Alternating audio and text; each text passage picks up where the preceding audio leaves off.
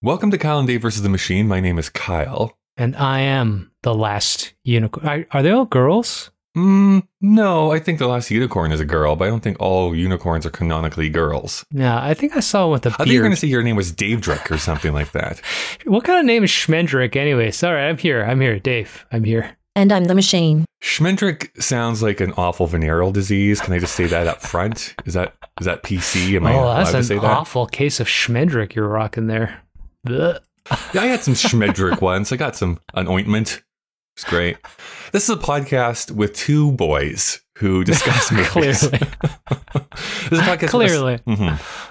This is a podcast where a sentient machine is forcing us each season to watch movies from a specific year in order to prevent it from starting the apocalypse. That year just so happens to be 1982. The machine still threatens our lives if we don't review the films it asks us to, although we do tend to talk about the ideas of the movie rather than the movie itself. And today, we're going to be watching the film The Last Unicorn.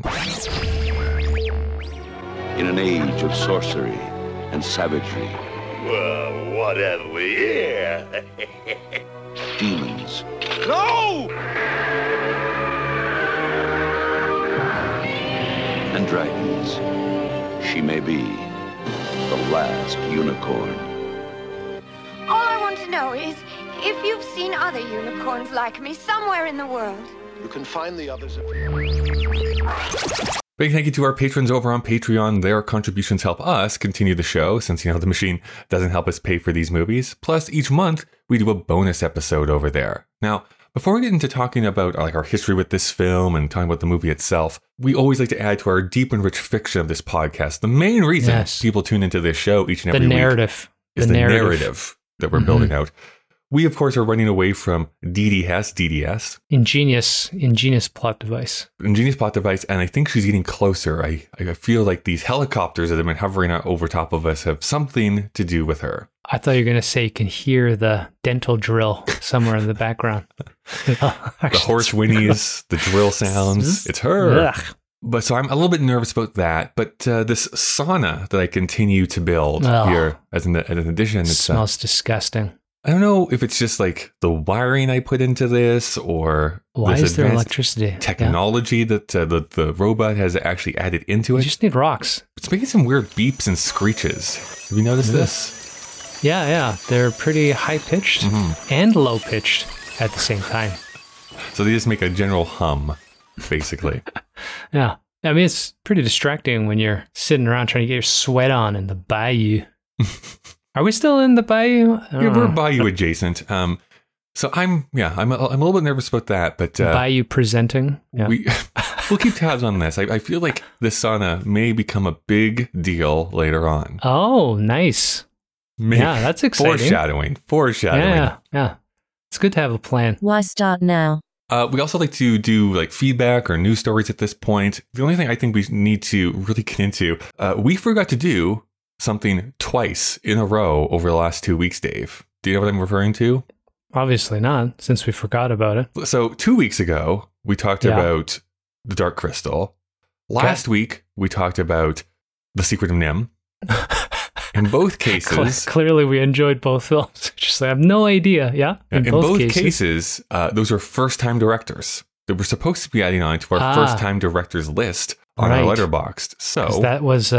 important part of the podcast. It's a super important part. So let me just call up my spreadsheet here. We all love spreadsheets here on Kyle and Dave versus the Machine. Me in particular. I particularly love a good spreadsheet. Let's do The Dark Crystal first. Now, technically, this is not the first Jim Henson movie, but this is the first Frank Oz movie. That's why it's going on here. So, better or worse, Dave, than American Beauty?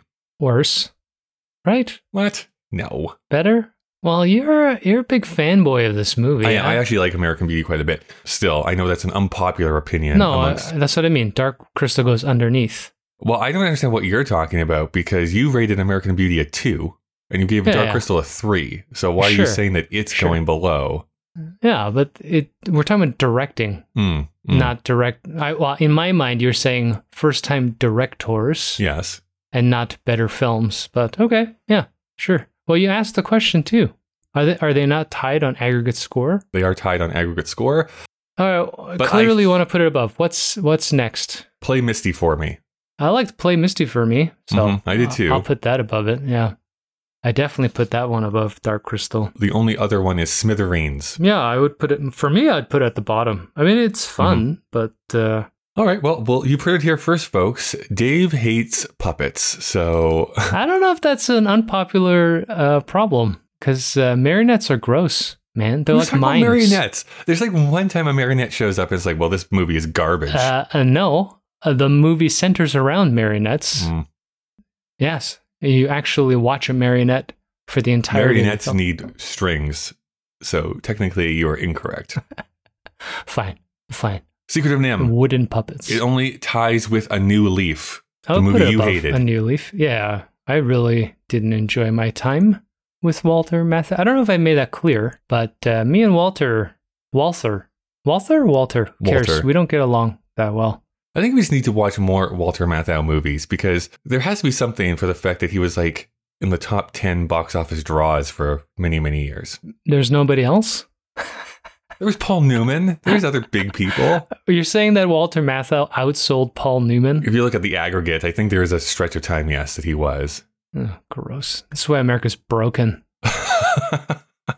All right. The signs were all there, man. The signs were all there. We'll put it there. So that just means that now we have, let's see, Dark Crystal is going into the new number 12 position. Oh, and The Secret Name is going in the new number 13 position. So they're kind of like right there with each other. I'm glad you remembered. Dave, we should talk about our history with this film. First up, if you did not notice who directed this movie, it was, I have to say, a surprise to be reminded of this. This is a Rankin and Bass joint who did literally every Christmas special you can think of. Rudolph the Red-Nosed Reindeer, like literally all those stop motion stuff. The claymation one? Yeah. Oh, yeah, okay. They did The Hobbit. They did Return of the King, the 2 animated features through the 70s. Didn't like them. How about the Christmas features? Pass. Oh, come on. The Island of Misfit Toys. This is like a seminal moment in my childhood. Jesus Christ. Have you watched them recently? They're no, fucking I'm sure terrible. They don't hold up. But they did the Frosty. They did Santa Claus is Coming to Town. They did like I know, like we watch Elf. It's parodied, and I know that's an important part of a lot of people's childhood experience. But I actually never liked them. God, jeez, it's so hard sometimes to do this podcast, Dave, because you're such a hater of everything. I like stuff. Yeah, I like good stuff. Do you? Yeah. Do you? Well, stuff that's good. I like what I like, right? Yeah, which is a very narrow set of things. I have a very specific set of skills, Kyle. I will say this. I have not watched that animated Hobbit or Return of the King. They're not good. I should say, this is where it gets weird. I didn't even know Rankin and Bass did not do the animated Lord of the Rings. They only did The Hobbit and Return of the King. Ralph Bakshi did The Lord of the Rings. So why do you know things like this? Okay. Because I took some time because I was like, wait a second, they didn't direct the third one that came out around the same time? And no, it's a completely different company, completely different person, even though they look exactly the same animation-wise. Yeah. All right. Good. Mm-hmm. Good to know. Those Christmas features, though, I did. I grew up with them. I remember having fond memories of the Rudolph the Red-Nosed Reindeer Christmas special that I watched many, many years in a row. I mean, as far as Christmas specials go, as far as animation specials go, How the Grinch Stole Christmas was, I think, a far better short cartoon with Boris Karloff doing his thing. And the music's great. And but we're not talking about that today. Thing. I grew up lunchtime Spider-Man and Looney Tunes. I think the Warner Bros. Stuff was actually after I got home from school. So even at that age, the claymation Rudolph I didn't feel that connection. I liked Rudolph, and as soon as you learn some of the boyish revisions of that song, right? You sing it a lot, but claymation, All right, well, what's your history with this movie? I don't know. I know I've seen it, but I couldn't tell you why or when. I do know that I didn't like it, but honestly, it's all kind of a haze. So I don't actually have a good answer for that, to be honest with you. I don't actually know why I know about it. I have a weird memory of this movie. I know we had the VHS in our home. Like, I know for sure we had the VHS. I don't have any very clear memories of actually watching this movie.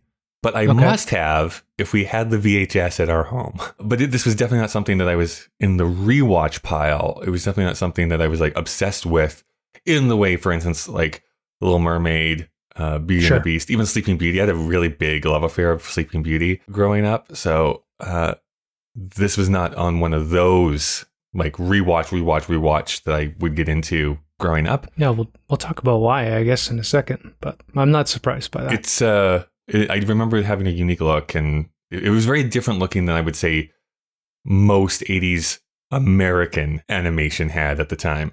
Even Japanese. I mean, we'll talk about that too, but yeah, I don't know. It has its own look, and it's very old. When I started working at the bookstore, one of my first like real person jobs in my early 20s, that's when I kind of discovered that this was also a book, The Last Unicorn, and is in some schools a suggested reading, like something that students can choose to read.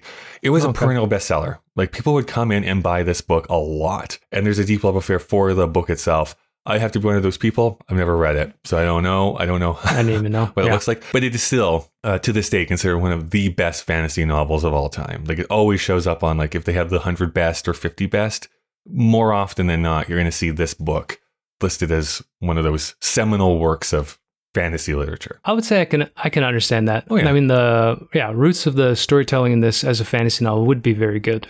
So on the presumption that we've already seen it, it is not that surprising to me. I mean, from what I know, it's your basic fantasy novel of, you know, they're on a quest, they meet some random weirdos, and they get together and, you know, vanquish the evil person. Like, that's basically what most fantasy novels are. I mean, if you're going to have a fantasy about anything, it would be exactly that. Yeah. We just need to find a couple more widows and then we can start our quest. In a way, I always consider Christopher Lee the evil wizard. Like, that's just what pops into my mind if I think of like evil man, even though apparently he was very nice. But still, it's the Christopher voice. Lee is who I think of. And it's his whole career, right? I don't know if he designed it or the industry did. I think it was a bit of both. Again, I keep bringing them up, but Scream Scene, we've had both hosts, husband and wife team, Sarah and Ben, on as guests here on this show. They're currently in the 1950s, ending off the 1950s, which is when Christopher Lee got his start in doing just a bunch of horror films. When you think of like, hey, we need some like gaunt, horrific looking man.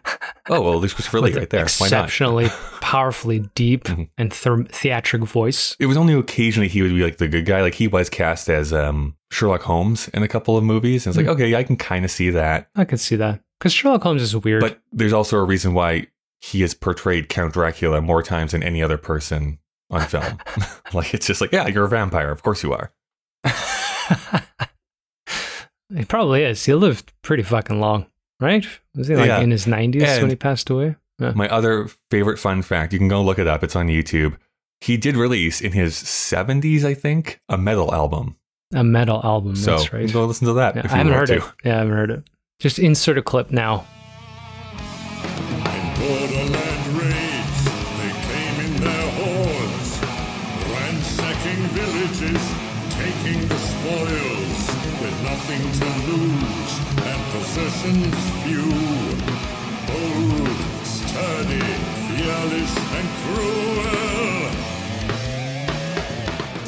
And you can be like, oh yeah. Yeah. Like Sauron. devil horns. Yeah, like all that kind of stuff. Right?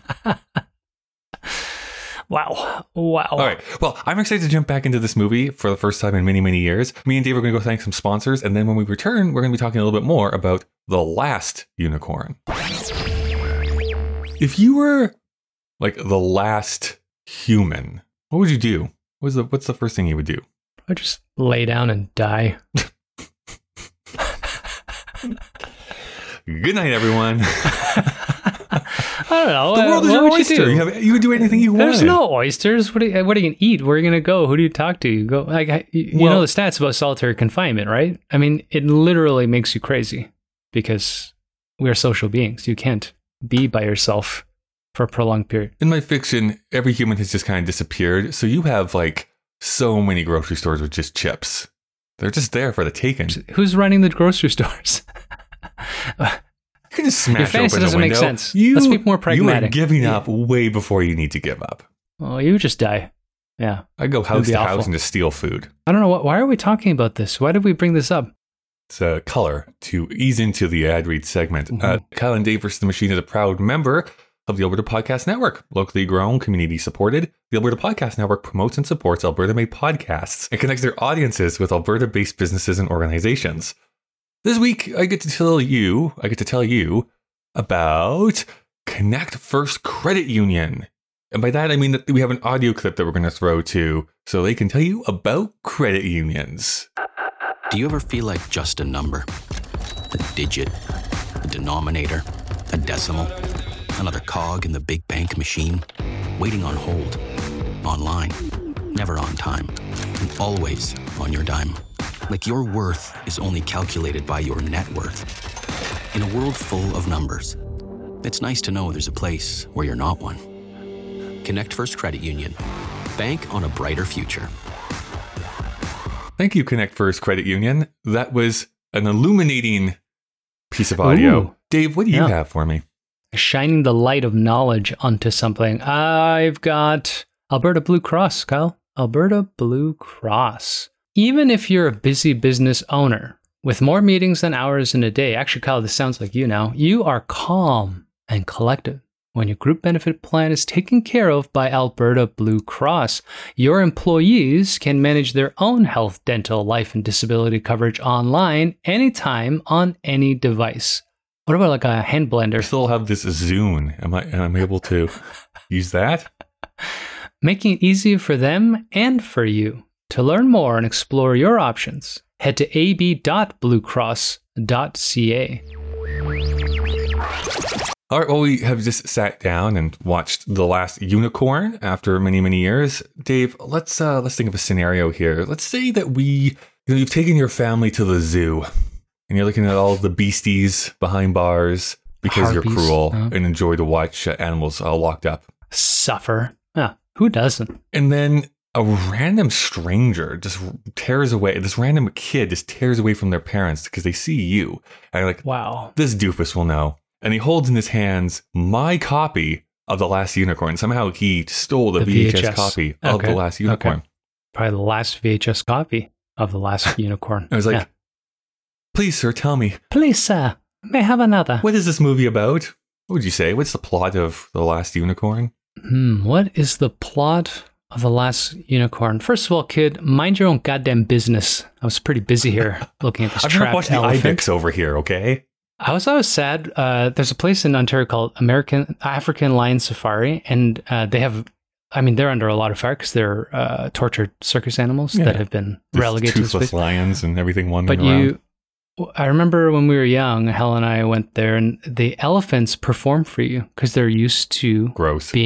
performing, right? So they would like bow, and it's fucking creepy. I would say that this movie's about a unicorn who believes they are the last of their kind and goes on a journey to discover what happened to the rest of her buddies. That's basically it. Yeah, I would say that that's pretty close to what happens. Also, it's not for kids, so don't fucking watch it. Why are we having this argument every week? Dave, here's the But thing. how old is this kid? How old is this kid that's got the VHS copy? Oh, he's like 12. All right, 12's okay. Yeah, you could watch it for 12. I think whether or not a child of 2022 enjoys this is irrelevant to the fact that this was advertised and marketed towards kids in 1982. Well, there's also a reason why you can't remember watching it in spite of thinking that you owned it. Well, I mean, I was born in 1983. I mean, I was so past this. This is like an old movie for me. So, all right, let's keep going. so lay it on me. Here, I'm going to cross my arms. I'm going to preemptively cross my arms. I'm already crossing my arms. What That's do you think great. of The Last This is my Unicorn, default. Dave? Be all mean about it. Well, I certainly liked it less than you did, Mr. 4 stars on Letterboxd. It's interesting. Like we kind of alluded to at the beginning, I think the story is really good and would make a good book. Like a classic fantasy novel. I think the adventures staged and framed reasonably well. But, from a purely mechanical standpoint, I found the animation a little jarring. It didn't really feel fluid to me. So it's hard to kind of get into. I think the story's good enough. That's how you can tell the story's good, that I could watch it in its entirety and not have to take breaks or do some deep sighing. But it's not a nice watch. I also found it interesting that all the voice actors are, maybe not at that time, would all become A-listers. Well, I would say that most of them were already let's say, famous. if they weren't A-listers at that time, they were at least B-plus listers. Let's put it that way. Like, they were not unknown people. Mia Farrow, Christopher Lee, Jeff Bridges. Yeah. Yeah, it's kind of crazy. Alan Arda, Alan Arkin. Alan Arkin, sorry, not whatever the other guy's Not name. Hawkeye, no. I did find the voice acting weak for me. I don't know what it was. I think it was, maybe it's like they didn't tie the animation correctly, and so they were trying to cue their voices to the movement of a pre-animated mouth. Anyways, Possibly. Yeah, that actually might be true. I actually There's just don't know the something- mechanics of how the voice acting versus the animation works.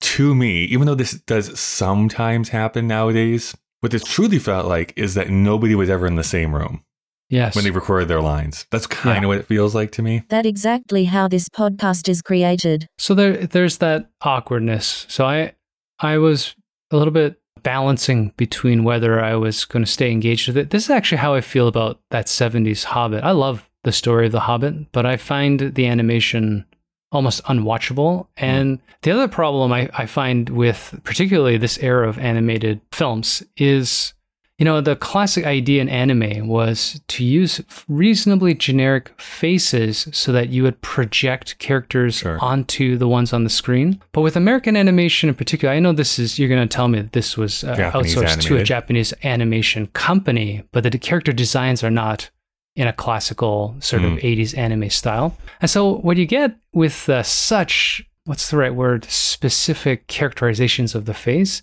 is you get a little bit of that 60s Spider-Man feel where they have trouble animating correctly. Like their faces have weird angles, and if they turn, all of a sudden the perspective's distorted. So it just felt middling to me. I didn't hate it, and I think the story is beautiful. It's just, I don't think I'd watch it again, ever.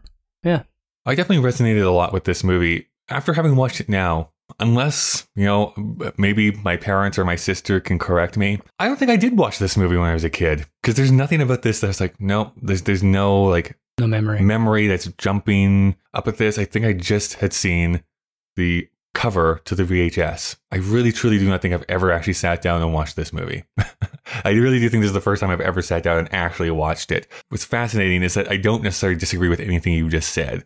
I think it's one of those things where I like it despite acknowledging that it has flaws. It's one of those things where I think the story is just pulling me along enough that I don't really care. How it's acted, how it looks, how it's shot. Well, I like the how way it exists as a film. No, I do like the way it looks, actually. I do actually like the way it's conceived.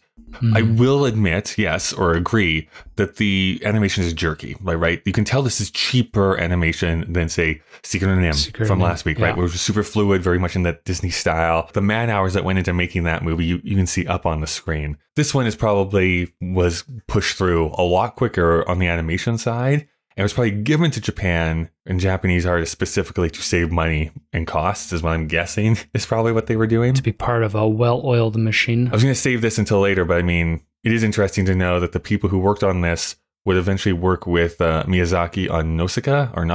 Animators, not the creators. Yeah. Right, yeah, the animators to this one. And then they would all or most of them would get together to make Studio Ghibli. So this is leading towards that eventual endpoint. I would say I don't think all of the voice acting is off. I think a lot of it is, yes. Individually. But like you said, there's no cohesion in the script. I think in the performance. I actually think Alan Arkin and Christopher Lee do the best job. I really didn't like Alan Arkin. And then there's a very small guess, we'll say, cameo of René Auberjonois, who's known for some French films, but is also the chef in The Little Mermaid who sings that song, who's trying to catch him. He's the skull or the skeleton at the very end. Right, so that was fun to hear him as a voice. Yeah.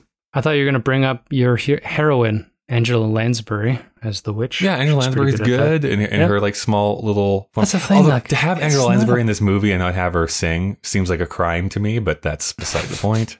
Jesus, fanboy. I am a fanboy. She's good in it. That's the thing. If you isolate even Mia Farrow, if you just isolate certain scenes of the voice act, all of them do a good job inside of their characters, but for some reason, as a narrative, it's just so awkward. Like, actually, you put it best. I don't think they were ever in the same room. I don't think they were interplaying with each other. No, I don't because think they so. just had to sync to whatever the mouth movement was, Right. and it was stitched together. Jeff Bridges' Prince, like, it was just, especially when he came on. I love Jeff Bridges. And Yeah, he's got but- a great voice for animation, but he's just such a weird shoehorned. It felt like shoehorned. It's very, like, whether this was a directing choice, his choice, I don't know. His performance is so subdued. And you're right, like, he does have a voice that could work very well for animation if he was allowed to actually perform and act it. Many, many years later, there's a CG animated movie called Surf's Up. If you've ever seen that movie with the penguins, penguin? where he's basically playing the dude from The Big Lebowski, but it's like, oh yeah, no, like his voice absolutely deserves to be in this animated movie. So I think it's just a matter of the director not helping him any. Yeah, well, you know, that's just like your opinion, man. If they did this Pixar Disney style in the modern, they were all in a sound booth together, and then they would change the animation to match the mouth movements for the actual dialogue, this movie would have been 100 times better, regardless of how the style turned out. But it's hard to watch a movie where you're watching a conversation and it stutters and it kind of has these little weird breaks, and all of a sudden the characters are doing something way out of, I don't know. It's just, yeah. I don't know. It was okay. I don't know. I think it's just the nature of the fantasy itself. It really, you know what movie this kind of reminds me of as far as tone goes? But it reminds me a lot of Lady Hawk. Have you ever seen the movie Lady Hawk with Matthew Broderick? Matthew Broderick and the glorious Michelle Pfeiffer. That's right. I recently watched it and I don't think that holds up all that well, personally, but that's what the feeling to this movie feels like. There's a little bit of darkness to it and the magic that's there. I just found there to be, I don't know, a lot of beauty into this. Being the music guy that I am, some of the songs from America, why they decided to pair America with this movie, I don't know. But songs are terrible. It's a bizarre enough choice that sort of works in some cases. In a lot of cases, it doesn't. I don't think some of the music actually works. But the final song that the unicorn sings, I think is actually pretty beautiful. I think it works really, really well. When she's a princess? Like when she's... there's that one with the princess, but there's the final song that kind of kicks in over the end credits that I think actually she's works. running in the field. Okay. Which is, as I think you texted me the other night, is like, is it considered a musical if they're literally telling you what's happening on screen? I'm like, well sure enough. I think it's the way that it's animated, you know, like they pull up a sunrise and they're like, the sun is rising. And they're like, there's a bird flying left to right. And you're like, yeah, I know, I can see it. The man is wearing a leather tunic. You know, I don't know. Is this important? Nothing metaphorical is. No. And that might be the animator's fault. Like, I don't know what comes. Again, maybe they put the cart before. Is that the right one? Cart before the horse? Yeah. You know, there's something about the way this is constructed that. But overall, I don't know. I think the narrative just pulled me through. So all these things that, like, yes, I can absolutely agree that this is not a perfect home run movie. There's some things that hold it back. But I like being inside this world. It was a fun little ride. It's a bit dark. There's some good jokes that kind of come out based on human or based on character. I love the way the Red Bull looks. I think that it's good. Even the animation from the unicorns running out from the sea at the very end works well for me. I don't know what more to say other than like it has worked for me. I really enjoyed my time watching The Last Unicorn. I do think, and I would like to prove this theory, I bet you anything I would like the book better. I bet you anything if I read the book, I would be like, oh yeah, this works so much better as an internal narrative. Well, we got that comment on YouTube about Sophie's Choice. I think anytime you adapt anything into a film, you're kind of like gambling a bit, you know, condensing a medium in which you can spend time to build up a specific scene as long as you want. If it takes 3 chapters to get to a mini climax within a narrative, you know, you have the freedom, more or less, depending on who your editor is, to kind of get to that point. But with a film, especially this thing's less than 90 minutes, I think the actual narrative. It's like 88 or something, 87. You got to push pretty hard to get all of the beats in there. So I will say that this was adapted by the author of the book. So I think that's why I think the narrative maybe works better than Secret of NIMH from last week, where it's like, ooh, these things seemed off because they were just adding things that didn't happen in the book at all. Yeah, that's right. But I've been thinking about adaptation a lot here recently. I think because of these 2 movies back to back. But I also, for the very first time, watched Stanley Kubrick's Lolita this week. I still have never watched that, I don't think. Is that Peter Sellers? Yeah, Peter Sellers is in it. I actually did not know Peter Sellers was in it until the credits came. I'm like, oh, Peter Sellers is in this movie? He's not the main character, but he's a side character that's very important. Not to make this about Lolita too much here, but Lolita is considered, one of the best books that Vladimir Nabokov ever wrote, but also unfilmable because everything happens inside the character's head, and you have to kind of understand what he's writing is actually not true. So you get to that point partway through the book is like he's deluded himself into thinking that she's seducing him when that is not what's happening. He's made this huge story out of nothing. You could say that about nearly every heterosexual man. Well, true enough, but the unfortunate part of it, when you adapt that for a visual medium, you have to take internal thoughts and make them external visual representations, and it doesn't work because now it's like, well, we innately want to sympathize with this character that we're spending the most time with here on screen. And this is during the Hays Code, so you can't actually show or say what they're doing. So it's this weird adaptation where they kind of skirt around what is actually happening between those two characters. Even though the movie ends up not sympathizing with them. You're not supposed to like the character, but there is an innate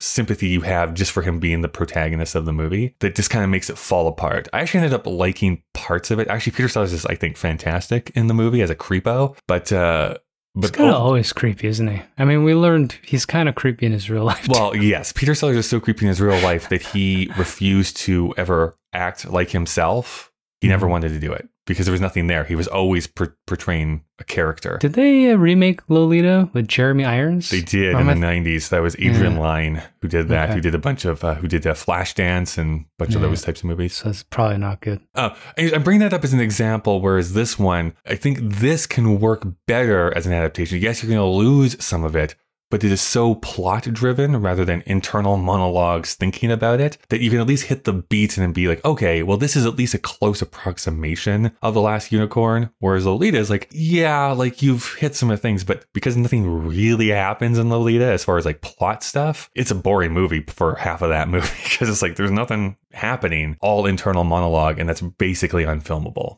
And Kubrick found that out after he did it. So.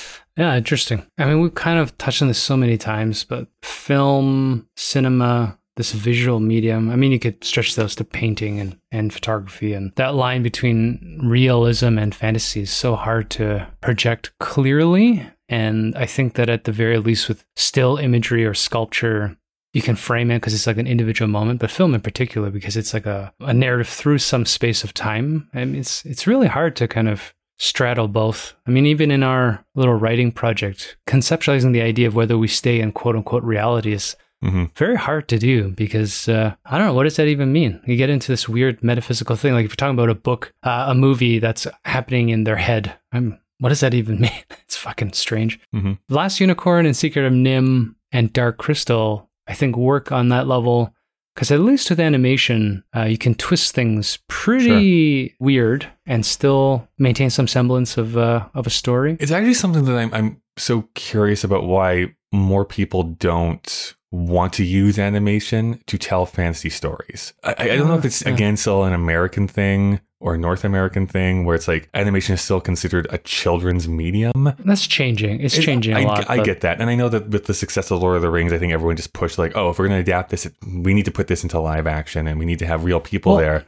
But animation does allow you to give a little bit more of that surrealism, and you can accept it more because it's already surreal because you're watching animated figures walk around a screen. We haven't researched this, but my intuitive experience of this is that one of the biggest problems in America is that American animation just wasn't good enough. And even if you look at anime and Japanese animating culture in the 80s, it's also kind of on par with this. It's still very rough and raw, but they had a concerted effort because a lot of their mythology is very fantastical. I mean, they believe their emperor is a direct descendant of a sun goddess. You know, like their entire perception of reality is fundamentally different than in North America. And North America's got this weird industrial pragmatic realism. Everything's got to be couched in some kind of mathematical formula. So the idea of having a human being act as a human being is very important, or had been. But as the 80s turned into 90s and this anime culture really, I mean, you watch even stuff from the late 80s, people are starting to act and look like people, at least in a narrative sense. As that seeped into American culture, we're seeing, I mean, that's where Pixar and all this stuff comes from. It works. I wanted to actually bring that up specifically in regards to this movie. This is really this amalgamation of American creators, like coming up with the dialogue, the scripting, that sort of thing, and Japanese company coming in and doing the animation for it. But I still feel like it is this kind of like amalgamation of Japanese sensibilities and American plotting, which I think is why I also kind of like it. It's this kind of two different forces coming together to create this thing. But anime specifically was becoming a far bigger thing throughout the 80s. Because I remember going to the video store and like, well, it was HMV for me out here in the West. So that was where you got your albums and videos and all those things. If you're buying them, yeah. If you're going to buy them. They're gone now in case the youngins don't understand what we're talking about. But there was this growing section of Japanimation is what they would call it, right? And that was where you found that. It's like, oh, I want to get all the seasons of Astro Boy, and I want to look at these films by Miyazaki, who was making films and was becoming a bigger name at that time. And my parents said no. So it took me until it's gonna turn you Asian until like my early 20s before I saw most of that stuff. Yeah, if you track how their animation evolved, it's fantastic. If you try to look at old Astro Boy or Dragon Ball, it's like this, but the philosophy around character design in anime is fundamentally different than American, and that's one of the holdbacks for me in American animation. Everything's got to be so like distorted and unique to each character that it makes it very difficult to animate. I don't think there's anything wrong with that idea. You know, of course, if we have an anime version of ourselves, we don't want Kyle and Dave to look exactly the same, except one guy has blonde hair. And that would be you, of course. But I think it was important in the 80s that the Japanese animation groups were like, this is just going to make it easier for us to have a standard emoting. So we still have character design, but we don't have to worry about like, as you turn the perspective, having this face all of a sudden look super flat, like in this movie. It's very strange.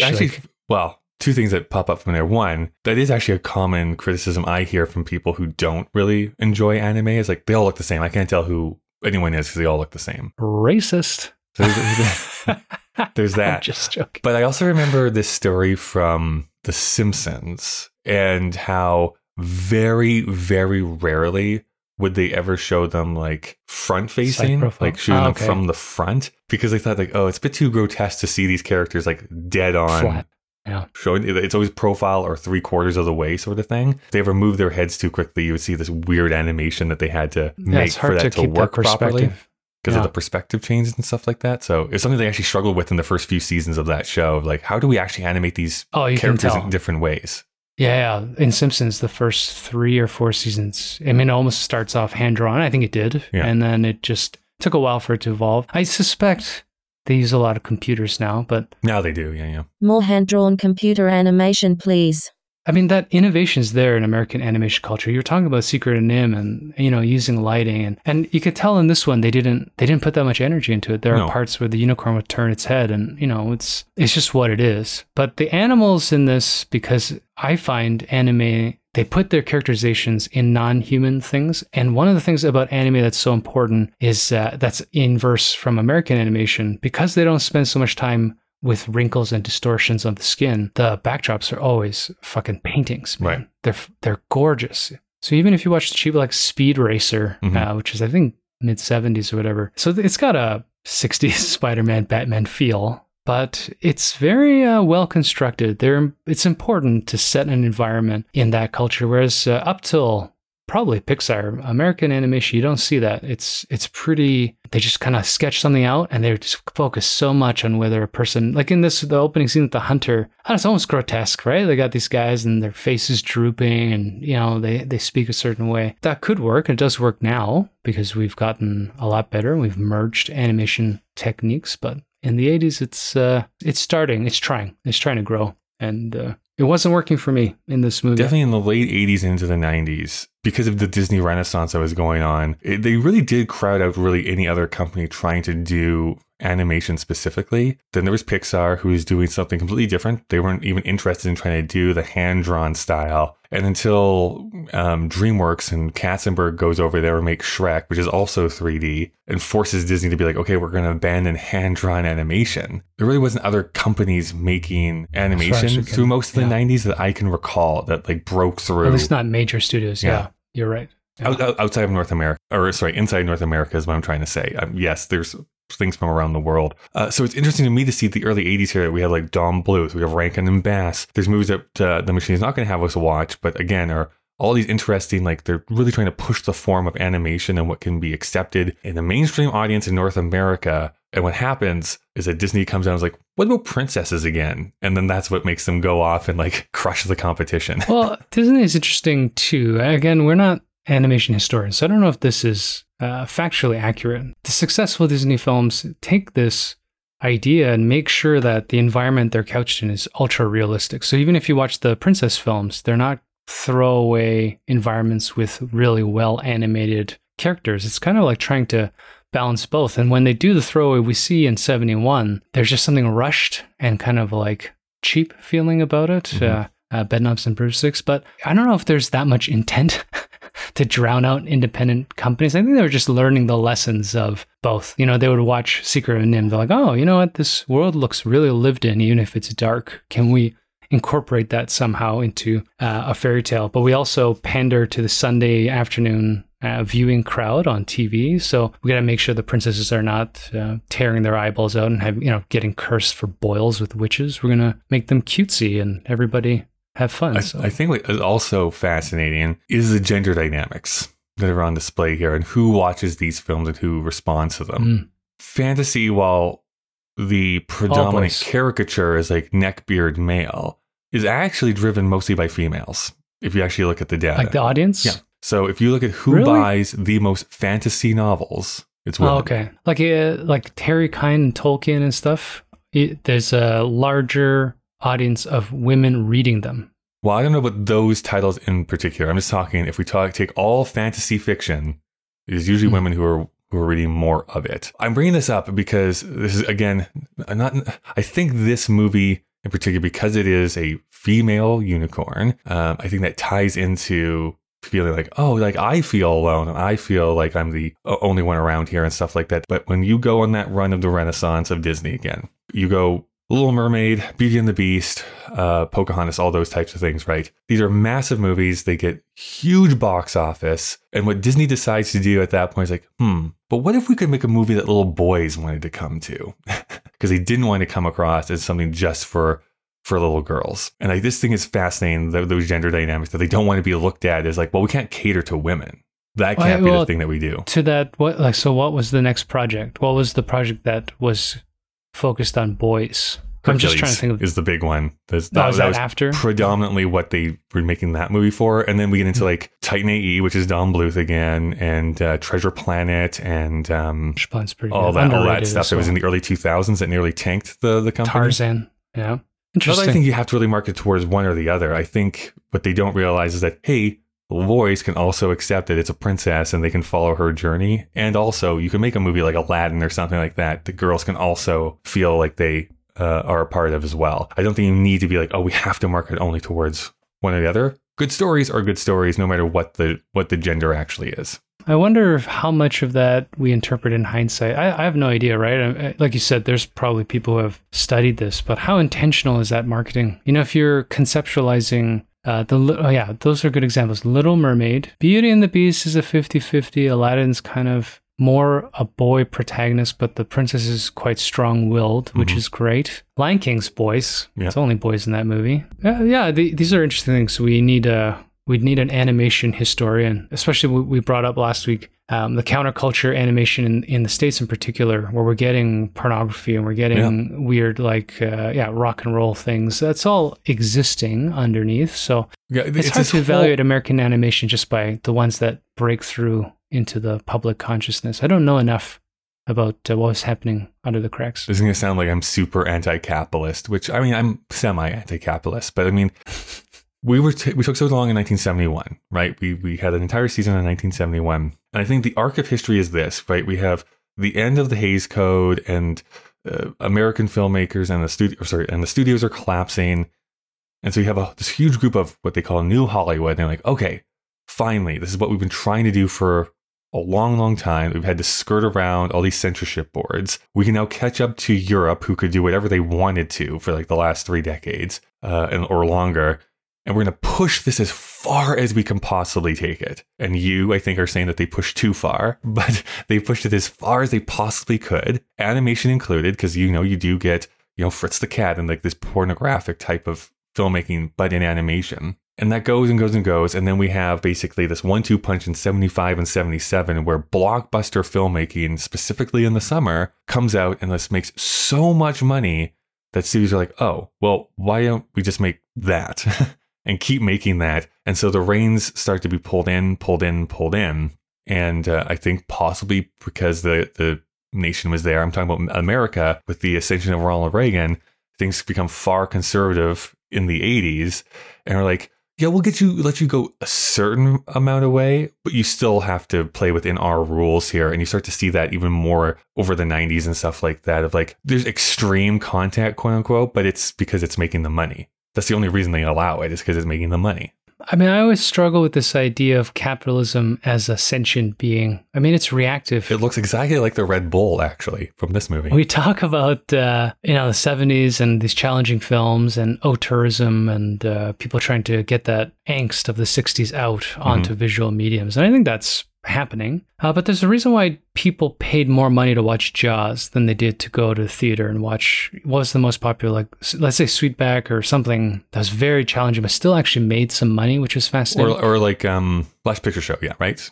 Even though that was a top 10 movie, it is like making a 20th of what Jaws made a few years later. This is why I really want to see attendance numbers more than gross income. I want to know... I don't know what the population is 71 of the United States, but let's say it's 250 million people or whatever. How many people actually physically saw the Last Picture Show as opposed to how much money did it make versus how many human beings went paid a ticket to go see Jaws, even if it's multiple times? Because I think that's more a reflection of where culture's been going. And of course, there are so many external pressures on that. We learned the FBI's insipid control over American thought through the 40s, 50s, and 60s. But it's not that Reagan changed it. People voted for Reagan.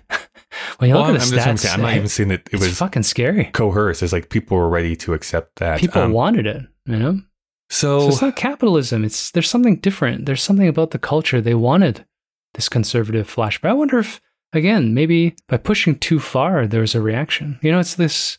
It's ebb and flow, for sure. Yeah. I can't go back to the 70s, but if we go to 1995, the average ticket price was $4.35. That's what I remember paying. Yeah, $4. And there was 1.2 billion tickets sold. Okay, that's the total of the total number of tickets sold versus, well, it's unfair to do 2021. Let's do 2019, which you have basically the same amount of tickets sold. It's 1.2 billion, same. But your ticket price is $9.16, so it's doubled in price. But here's the thing, population is growing. Yes. So the percentage of people watching theater movies is shrinking.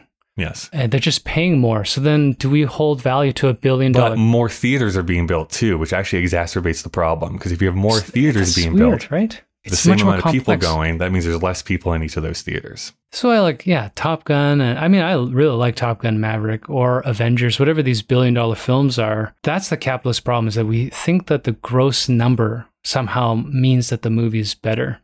But there may be less people watching it. Mm-hmm. It's weird, right? Like, I just don't understand. There must be a different metric. So someone needs to come up with a different metric to quantify whether a film is in fact reflective of something important in art. Nobody cares because, there is a machine underneath it. It costs a lot of money to make. But maybe the machine can figure this out, because there has to be a formula you could make of like average ticket price per number of tickets sold over population of wherever that US or North America, and it would give you a number, and then you could basically rank them. It's kind of ratio. Yeah. It's a hard thing to quantify because there are other pressures too, right? I mean, there's political pressures, and like we're seeing movies getting banned because two women are kissing in a fucking animation movie. Like, There's a lot of different things that are happening that will change what these numbers reflect. But and viewing habits change. Like in the 80s, the big viewing habit that was changed is what was, as much as, yes, people are still going to theaters, you kind of knew instinctively that, well, within 8 months, this is going to be on home video and I can purchase this and watch this as many times as I want to, if that's what I choose to do. Yes, I will go and watch Empire Strikes Back up on the big screen, but I can probably wait to watch The Last Unicorn when it comes on home video, and I can either rent it or I can go and buy it. That's how I felt about Thor.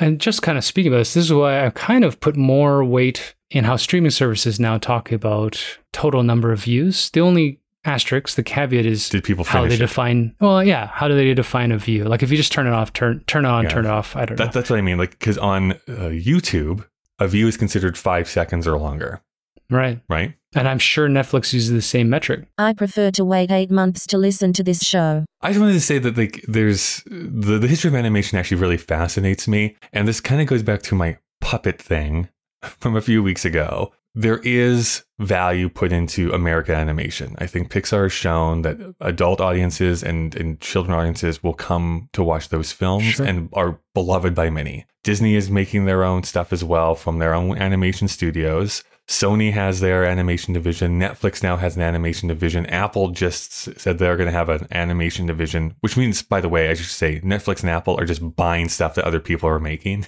Yeah. and putting onto their services. But still, they see that there is value in animation. And yet, I wish there was someone who would be like, can we make something? Nobody cares about puppets. Nobody cares. I'm You not gotta saying- let that okay, go. Yeah. You But gotta I'm let saying- the puppets go. I'm letting the puppets go. I'm just saying, from an animation standpoint, could there be, and I'm not saying like super popular, like billions and billions of dollars, but there has to be a niche that's there that takes a look at the example of anime from Japan or some of the animation that comes out of France and that sort of thing and be like, we as Americans can make animation that is primarily made for adults. Because especially There's when you look on lots of TV, stuff. when you have Simpsons and Family Guy and that type of stuff No, there's that is so adult much. oriented, that you could make a film that would also be adult oriented. And I'm not talking about nudity or excessive No, violence. there's It's just, so many. There's so many. I mean, I'm now that I said so many, I'm struggling off the top of my head. But there are a lot of particularly smaller release animated movies that are political or documentary. but made There in are- America. Yes, and there are films by American studios, anyways, that bridge these things. They're not popular because the other problem I think with our culture is, and this is a capitalist thing, is we become jaded about how we're supposed to use our time. Helen does some business coaching for some would-be entrepreneurs, and they have this instinct in America to leave a 40 to 60 hour a week job to work for themselves, but they feel like they have to work at least 60 hours a week, no To matter feel what, accomplished, which is insane, right? I mean, the whole reason you're leaving is not because of one person who's a shitty boss. It's because it's unsustainable, in my opinion, to sit in a fucking chair 8.5 to 10 hours a day. It's sick. But that's, I think, one of the problems is when you come to this idea and you go to an adult and you're like, there's a really cool film asking some metaphysical and existential questions, and it's animated. They're like, well, I've only given myself 2 or 3 hours. I think I should watch Thor, Love and Thunder, because that's a popular film, as opposed to kind of putting on something indie. I mean, I don't know. We talked about this with indie film companies. They're still making good films. You watch a lot of them. You just watched, what's that horror movie about the cabin or the B&B? Barbarian. Yeah, a couple, maybe last year, you're talking about how big studios are going to kill independent filmmaking. It's not. It's just not happening. It's not. I think there's a misrepresentation, a little bit of my point. But regardless, I guess I'm just so enamored a little bit by what other countries are able to do. When you have, again, Japan making something like 3 Tokyo Godfathers or Paprika or Cowboy Bebop, which span genres and emotions and are using animation in such beautiful ways, Demographics and yeah. but are not being like, this is also a kids movie that you're going to bring your kids to. I just kind of want something like that, whether it is by Pixar, Disney, or whatever. Of them just trying. It's like, hey, leave the kids at home. This is an adult Disney story. Pixar could never do it. Yeah. Probably. Yeah, they're not Again, I geared think it that has way. have to be like Yeah. a third party studio that comes in. It's like, hey, we're focusing on this market specifically. We're going to tell engaging stories, but are not meant for kids necessarily. That's all I'm saying. I think animation can be used for so many different things. I don't look at it as animation as a genre. It is a way to tell a story, but it's not a genre. You're getting a little animated talking about this. Talking about history here, though, let's talk about the history of this film. This opened up on November 19th, 1982. It's rated 3.6 out of 5 on Letterboxd, 7.3 out of 10 on IMDb, has a 70 on Metacritic, and on Rotten Tomatoes, from 22 critics, it's at a 73%, and from 50,000 plus users, it has an 86%. It's available on DVD and Blu-ray, currently available to purchase or rent on iTunes, and in Canada, you can stream it on Tubi. A big plus for Tubi. I don't know what its budget was, but it did make $6.5 million at the box office, which is about $20 million if you adjust it for inflation today. Its plot description is a beautiful unicorn sets out to learn if she truly is the last of her kind in this sparkling animated musical. Is it considered a musical? Calling it a musical might be a little bit overblown, but okay. Oh, yeah. I was going to ask, a musical is a bit of a stretch. Yeah. It's our time to play everyone's favorite game of Guess That Tag. This one I get to don my nice little Bob Barker blazer. I get to use my long microphone here. And you know, Dave, when you walk into a theater, maybe you have been invited to see The Invitation. The Invitation with vampires and stuff like that that's currently playing in theaters. And when you walk into the movie theater, you see this huge row of movie posters with these beautiful graphics. And there's usually a line, a bit of text there that's there to help entice you to go and watch this movie. There was a tagline for The Last Unicorn. You have to decide which one of these is real and which of the other two are completely made up by me. So what's the tagline for this movie? The beloved novel is now going to be a wonderful movie. Is it there's magic in believing? Or is it being the last doesn't mean being insignificant? It's definitely not 3. I hope not. What was the first one again? The beloved novel is now going to be a wonderful movie. I don't know. I'll go with 2. I think I've been answering 2 on like consistency. At some point, I'm going to get one of these right. Well, that day is today. Yes. There's magic in believing. And there is. There is. This stars Mia Farrow as the unicorn, Jeff Bridges as Prince Air, or that's wrong. Oh my God. Prince Ear or Ire or something like that. Anyways. Whatever. Alan Arkin as Schmendrick, Tammy Grimes as Molly Grew, Christopher Lee as King Haggard, and Angela Lansbury as Mummy Fortuna. Anything else you want to say about these actors? No, we've covered a lot of them. And Alan Arkin, I don't know, has... I really like to look at the history of Alan Arkin. I don't know if he's technically broken out yet. He was big on Broadway during the 70s and 80s. That I know. Nice. And then I also don't know if Mia Farrow was married to Woody Allen yet. I think so. Yeah. Oh, Alan Arkin is an EGOT? What's the latest thing? I mean, he was in Little Miss Sunshine, Argo. I don't know if he's getting old. He's very old. What did he do right before this? Oh, he was in Minions: The Rise of Gru. Ugh. But if you go back to the 80s, what was he doing? Well, he did Gru, so it doesn't matter. He's still with it. Yeah, I don't recognize it. He was in Edward Scissorhands, 1990. But the 80s, not a lot. Yeah, and then Jeff Bridges was well on his way because he was also in Tron this same year. Yeah, that's right. But he, from the Last Picture Show, had been in a bunch of stuff. Yeah, the whole family's already quite a big... Actually, and his father was in Airplane too, so we've seen the family here. We're just waiting for a Beau Bridges film to pop up here. Beau Bridges to show up. The cinematography, there isn't really a cinematography necessarily in an animated movie, at least not hand-drawn animation. So I'm going with the animation director, which was Katsuhisa Yamada. His top 4 on IMDb are this movie and then a bunch of television. So you have, he was the director of a bunch of episodes of Gatchaman from 1972. Record of the Lotus War from 1990, and Genesis Climber Mospiada from 1983. Any of those TV shows mean anything to you? No. Written by Peter S. Beagle, based on the novel of the same name, written by him, and directed by Arthur Rankin Jr. and Jules Bass. Arthur and Jules. So we'll start with the book. It was written by Peter S. Beagle, born in the Bronx, and he was inspired by The Wind in the Willows, in part at least, to become a writer. Publishes his first book at 19, and then followed that up with a memoir, and then The Last Unicorn. It took Beagle about 2 years to complete it. At first, it was set in a modern day. It included these demons that were like following the unicorn, but of course was reworked into what we know it as today. He actually was scared for a while that he had inadvertently ripped off The Colt from Moon Mountain by Dorothy P. Lathrop. Not familiar with the book, but that is something that people write about, that there's some similarities between the two. But anyways, he rereads that, feels safe that this is an original story. The Last Unicorn, the book, as I have mentioned already, is this seminal fantasy book, often on lists of the best fantasy books of all time. Reading through the plot, there are some like very minor differences between the book and the movie, but on the whole, what you see on screen is what happens in the what you see in the movie is what happens in the book. The biggest change being there's a whole subplot of them visiting this town and meeting a bunch of people there that they completely take out. The book comes out well-reviewed, sells well. It's one of those rare examples that at the time and even now, its esteem is basically the same, that people enjoy it. So of course, because it's popular, producers want to make a movie out of it. The studios behind the Peanuts specials on TV, the Charlie Brown specials, come first. And they're like, we want to do this. And Beagle's like not convinced that they're the right people to adapt this. first off and foremost, Snoopy cannot be in this film. And no, they're like, no, well, no, no. it's a But non-negotiable. I think it would have worked better if the unicorn just went wah, wah, wah, wah, wah.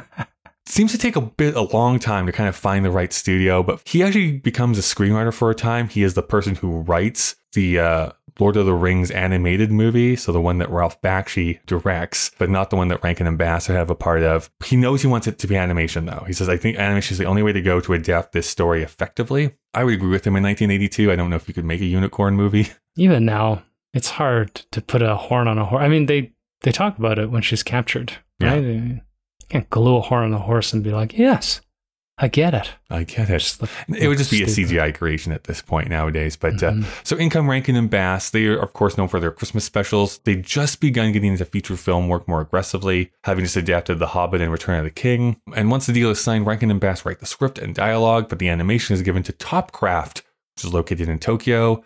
And we have known that would eventually turn into Studio Ghibli after some revisions happened. Movie comes out, doesn't do amazing business, but is positively reviewed. But the response also isn't that rapturous. It's kind of a middling response is really what it was at the time. But they definitely found a home on home video. That's where kind of like the cult nature of this movie comes into play. Since then, though, just as far as like cultural relevance since that time, Beagle did write a sequel called Two Hearts, which was released in 2005. He has since written a handful of short stories that are set in the same universe, and a third book that focuses on Schmendrick. He's still alive, I should point out. He's still with us. There was also a limited run comic book based on The Last Unicorn, a live action film that was announced in 2006 from Continent Films, but that seems to have fallen through. In 1988, there was a stage adaptation of the book, and now there are rumblings that another try at making this a live action version is in the works.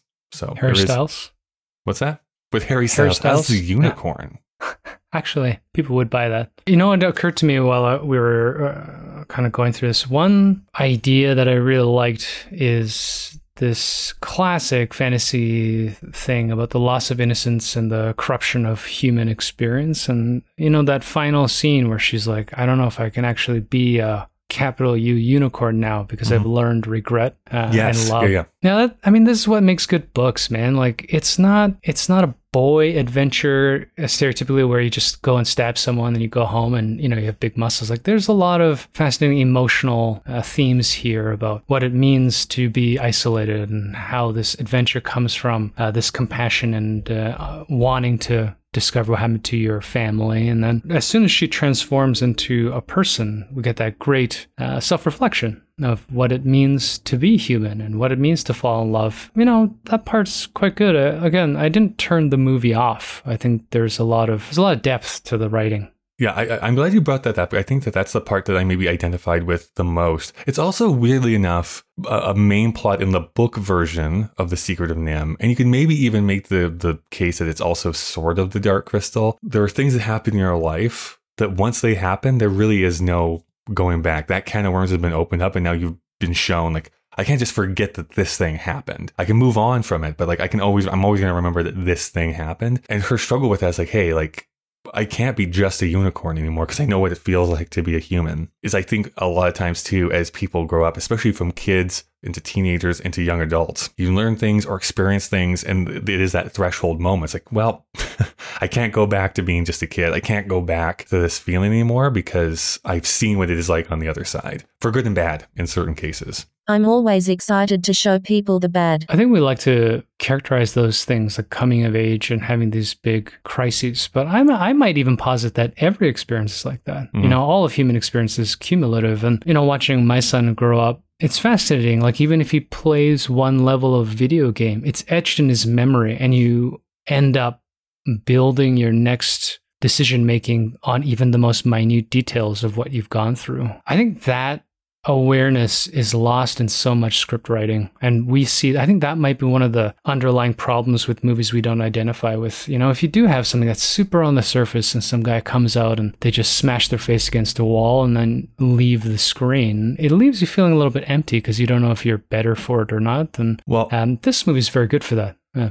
To make an analogy to the biggest movie franchise in the world, going to the MCU, leaving my feelings for current films out of the way, if we kind of go back to that first run for the first few years. Phase one. Actually, it was technically the first 2 phases I want to talk about, but there was such a pushback amongst fans for Iron Man 3, which was, I think, came right after the Avengers. Which one's 3? 3 is where he basically spends a lot of time in that town with the little kid. Oh, with the boy. Okay, with the boy and yeah, stuff yeah. like that. This is my unpopular opinion amongst MCU fans.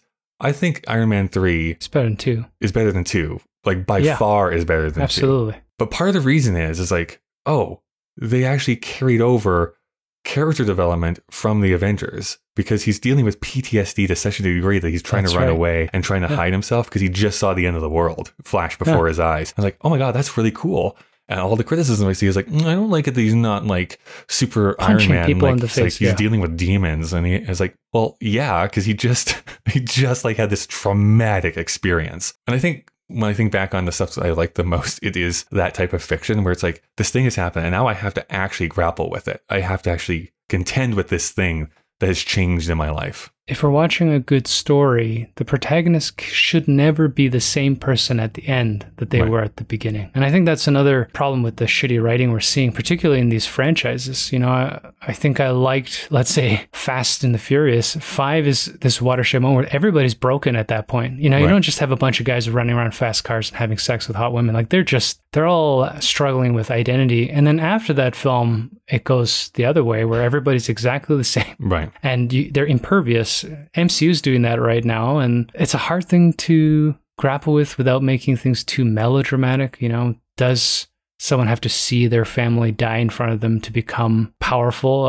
You know, I would say in story writing, maybe yes. I have no idea. Like, we need someone smart than us to analyze the nature of literature. I mean, you might know better than I do because you studied English as well. But, you know, storytelling may need that kind of drama to keep us focused on it. But the core principle should always be, like, even if you watch Step Brothers, something, people should be different at the end of 90 minutes of barf and poo jokes, right? You know, I miss that. I think I look for that subconsciously, that I want that to happen, and not in a superficial way. Like, this is why most rom-coms bother me, because, you know, this Prince Charming shit, like, as soon as I can get this kiss, we're better for it. I mean, that's some surface level stuff, and I can't handle it. But some of them, they actually tackle trauma. How much do you suffer in this relationship? Of course. But well, how much and for what reason? I text you, I can't watch She-Hulk anymore. She's the most obnoxious character ever written. She learns nothing from every adventure, and she just becomes more and more neurotic and self-centered and superficial. And so I think that's the kind of thing, you know, going back to The Last Unicorn, watching Althea, whatever the fuck, whatever the horse's name is. Yeah. Unicorn, sorry, she's not a horse. Offensive. Oh, no, sorry, Erythea. Sorry, I said the wrong name. I think it's Erythea. Watching it or their or her journey from being this sentient but sort of detached, ethereal, immortal being, and then having to get thrust into depression, frankly. Mm-hmm. I mean, she's just standing out there waiting to die, staring at the ocean as a human being, giving up, to kind of having to be brought back to face her fear and save the colony of seahorses at that point. The story's there. Sorry. The story's there. Yeah, it's all there. And that really worked for me. And it didn't work for you, but that's okay. Well, 2 last things. Oh. Apparently there are dodos in the forest. Did you notice that? When she's running away the first time, there's like dodo birds. I just saw the lazy bears. And there's that's the bears. All I focused and there's on. like dodos like right behind the bears. And continuing our thing with weird things with rats this season, they're eating rat soup. Well, at least you don't see them. Well, they're gross by the dodos are right there. Why don't you just go kill the dodos? And they weren't happy about it either, were they? No. That was also kind of a neat little jibe at the Robin Hood, talking about fantasy and reality, how they're kind of realistic, what Robin Hood would have actually been like had they been bandits in the wood. Yeah. What a comment even on our own times, where the people who are in the forest would rather run after an illusion of something of their youth, of their nostalgia, rather than try and survive in the real world. Just make America great again. We're done here. Well, the machine has said that we have to wrap things up here, so let's get into Critics' Choice, what the critics thought at the time that this movie was released. Weirdly, Roger Ebert and Pauline Kael both did not review this movie from what I could see. So I went to Rotten Tomatoes this time, and there's like a sentence that it kind of encapsulates the review that they put onto there. So for a positive review, this is Alex McLevy from the AV Club, who writes, "The Last Unicorn will endure as a film for reasons both intellectual and aesthetic. It's full of rich ideas and revisions of outdated sexist stereotypes, and thereby feels more modern than many animated classics." Kirk Honeycutt of the Escondido Times Advocate is the negative review. Okay. My guess is that The Last Unicorn falls into a dangerous no man's land. Its storyline is too uninvolving for children, and the animation too unsophisticated to intrigue adults. But we should answer the question that we always ask each and every week. Does this hold up, and is it still culturally relevant? What do you say, Dave? I mean, visually, I don't think it holds up very well, in spite of itself. But I think it does spur some intriguing conversation, particularly if you're a fantasy sci-fi nerd. So yeah, I'll say that it holds up from a narrative and story perspective, but as a visual package, I mean, it definitely shows a lot of its seams. So yeah. It definitely is one of those things. It's, I guess, kind of in a way like black and white films or even silent films where there is a bit of a barrier to entry for many people. But I think you're right. I think that the storyline is enough to sustain interest for many people. So I'm going to say yes and yes in this regard this week. But while we do need to rate this film, before we do, that is what Dave and I thought. What do you think? You can send any feedback to Kyle and Dave vsthemachine@gmail.com. You can also find us on Twitter or Instagram with the handle KDVSTM. We also release videos on our YouTube channel, so you can go check us out over there. If you want to see the entire list of films that we've watched and the ratings we've given, you can go to our Letterboxd page, letterboxd.com/KDVSTM. And if you want to support us monetarily so that we can continue doing this podcast and not usher in the next apocalypse, you can go to our Patreon page. There is a link in the show notes of this episode. You can support for as low as $1 per month. Something that you can do for absolutely free is to leave a rating and review on whatever app you use for podcasts. So let's get to the rating of this movie. Dave, what are you going to give out of 5 to The Last Unicorn? Yeah, I was kind of a bit lower than this, but we've spent a lot of time doing what we advertise that we do, talking about themes. The themes, not really the movie itself. So, I'm going to go with a 3. Okay. I was a little bit more cynical when I first finished the film. Again, not because I didn't enjoy it, but it was pretty distracting visually. Mm-hmm. But yeah, I think 3 is fair. You just sync the voices a little bit better. Put them in the same room. This thing could have been a big one, a classic. Well, as you already ruined, I'm giving this movie a 4. You ruined it. Why even write the review until we finish recording the fucking podcast? If I leave it, I'll forget. So that is going to average to 3.5. Whatever. Like you don't have a spreadsheet that catalogs every movie you've watched. Mm-hmm. That's going to go to 3.5, which means it's going to go pretty high up on our list here currently. So starting here at the bottom, do you think this is better or worse than Fitzcarraldo? I'll go better. I think it's slightly better. Yeah. Better or worse than Gandhi? I guess below. I mean, I know I didn't enjoy watching Gandhi, but Gandhi's breadth is pretty fucking huge. It is. I mean, that's a beautiful film too. I'm never going to watch Gandhi again. That was the only thing. No. So just to make sure, do you think better or worse than 48 Hours, which is like right above it? I think 48 Hours is just more fun. It is. So I would probably watch 48 Hours if someone wanted to. I would try not to watch Gandhi unless someone was like, this is a academic thing. Mm-hmm. And The Last Unicorn, fuck, that's hard, eh? Between the two. I'm going to say we do this. I'm going to make the bold proclamation. We're going to put this above Gandhi. Okay. Because I know that rating is slightly inflated because you were not on that episode for many different reasons. So that's the only reason why it's this high in the first place. COVID. So I was not there because of COVID. We can say it. COVID doesn't exist anymore in Alberta, Kyle. So we beat it, everyone. We beat it. Yeah. With good old Western gumption. So entering our list at the new number 10 position is The Last Unicorn, right below 48 Hours, right above Gandhi. We should see what we're watching next week here, Dave. I'm going to push this button. Oh, we had some Scorsese in our lives here. We're going to watch The King of Comedy. Oh, nice. Have you seen that before? A lighthearted family film. Just a chuckle fest that we're gonna enter into next week. It's comedy. It's not about a psychopath. It should be great. Yeah, I can't wait. I remember loving this movie, even though it is about a psychopath. Yes. Yeah, I'll get Emerson out because we could all use a laugh. You like Jerry Lewis, right, Emerson? Yeah. Jesus. Okay, that'll be fun. All right, well, we'll talk about that next week. And, this noise from the sun is just perplexing me. But push Exhausting. some random buttons here. I'm sure this will be perfectly fine. It's what you do.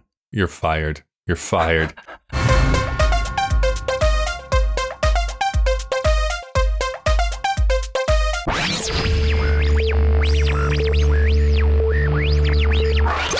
Yeah, well, you know, that's just like your opinion, man.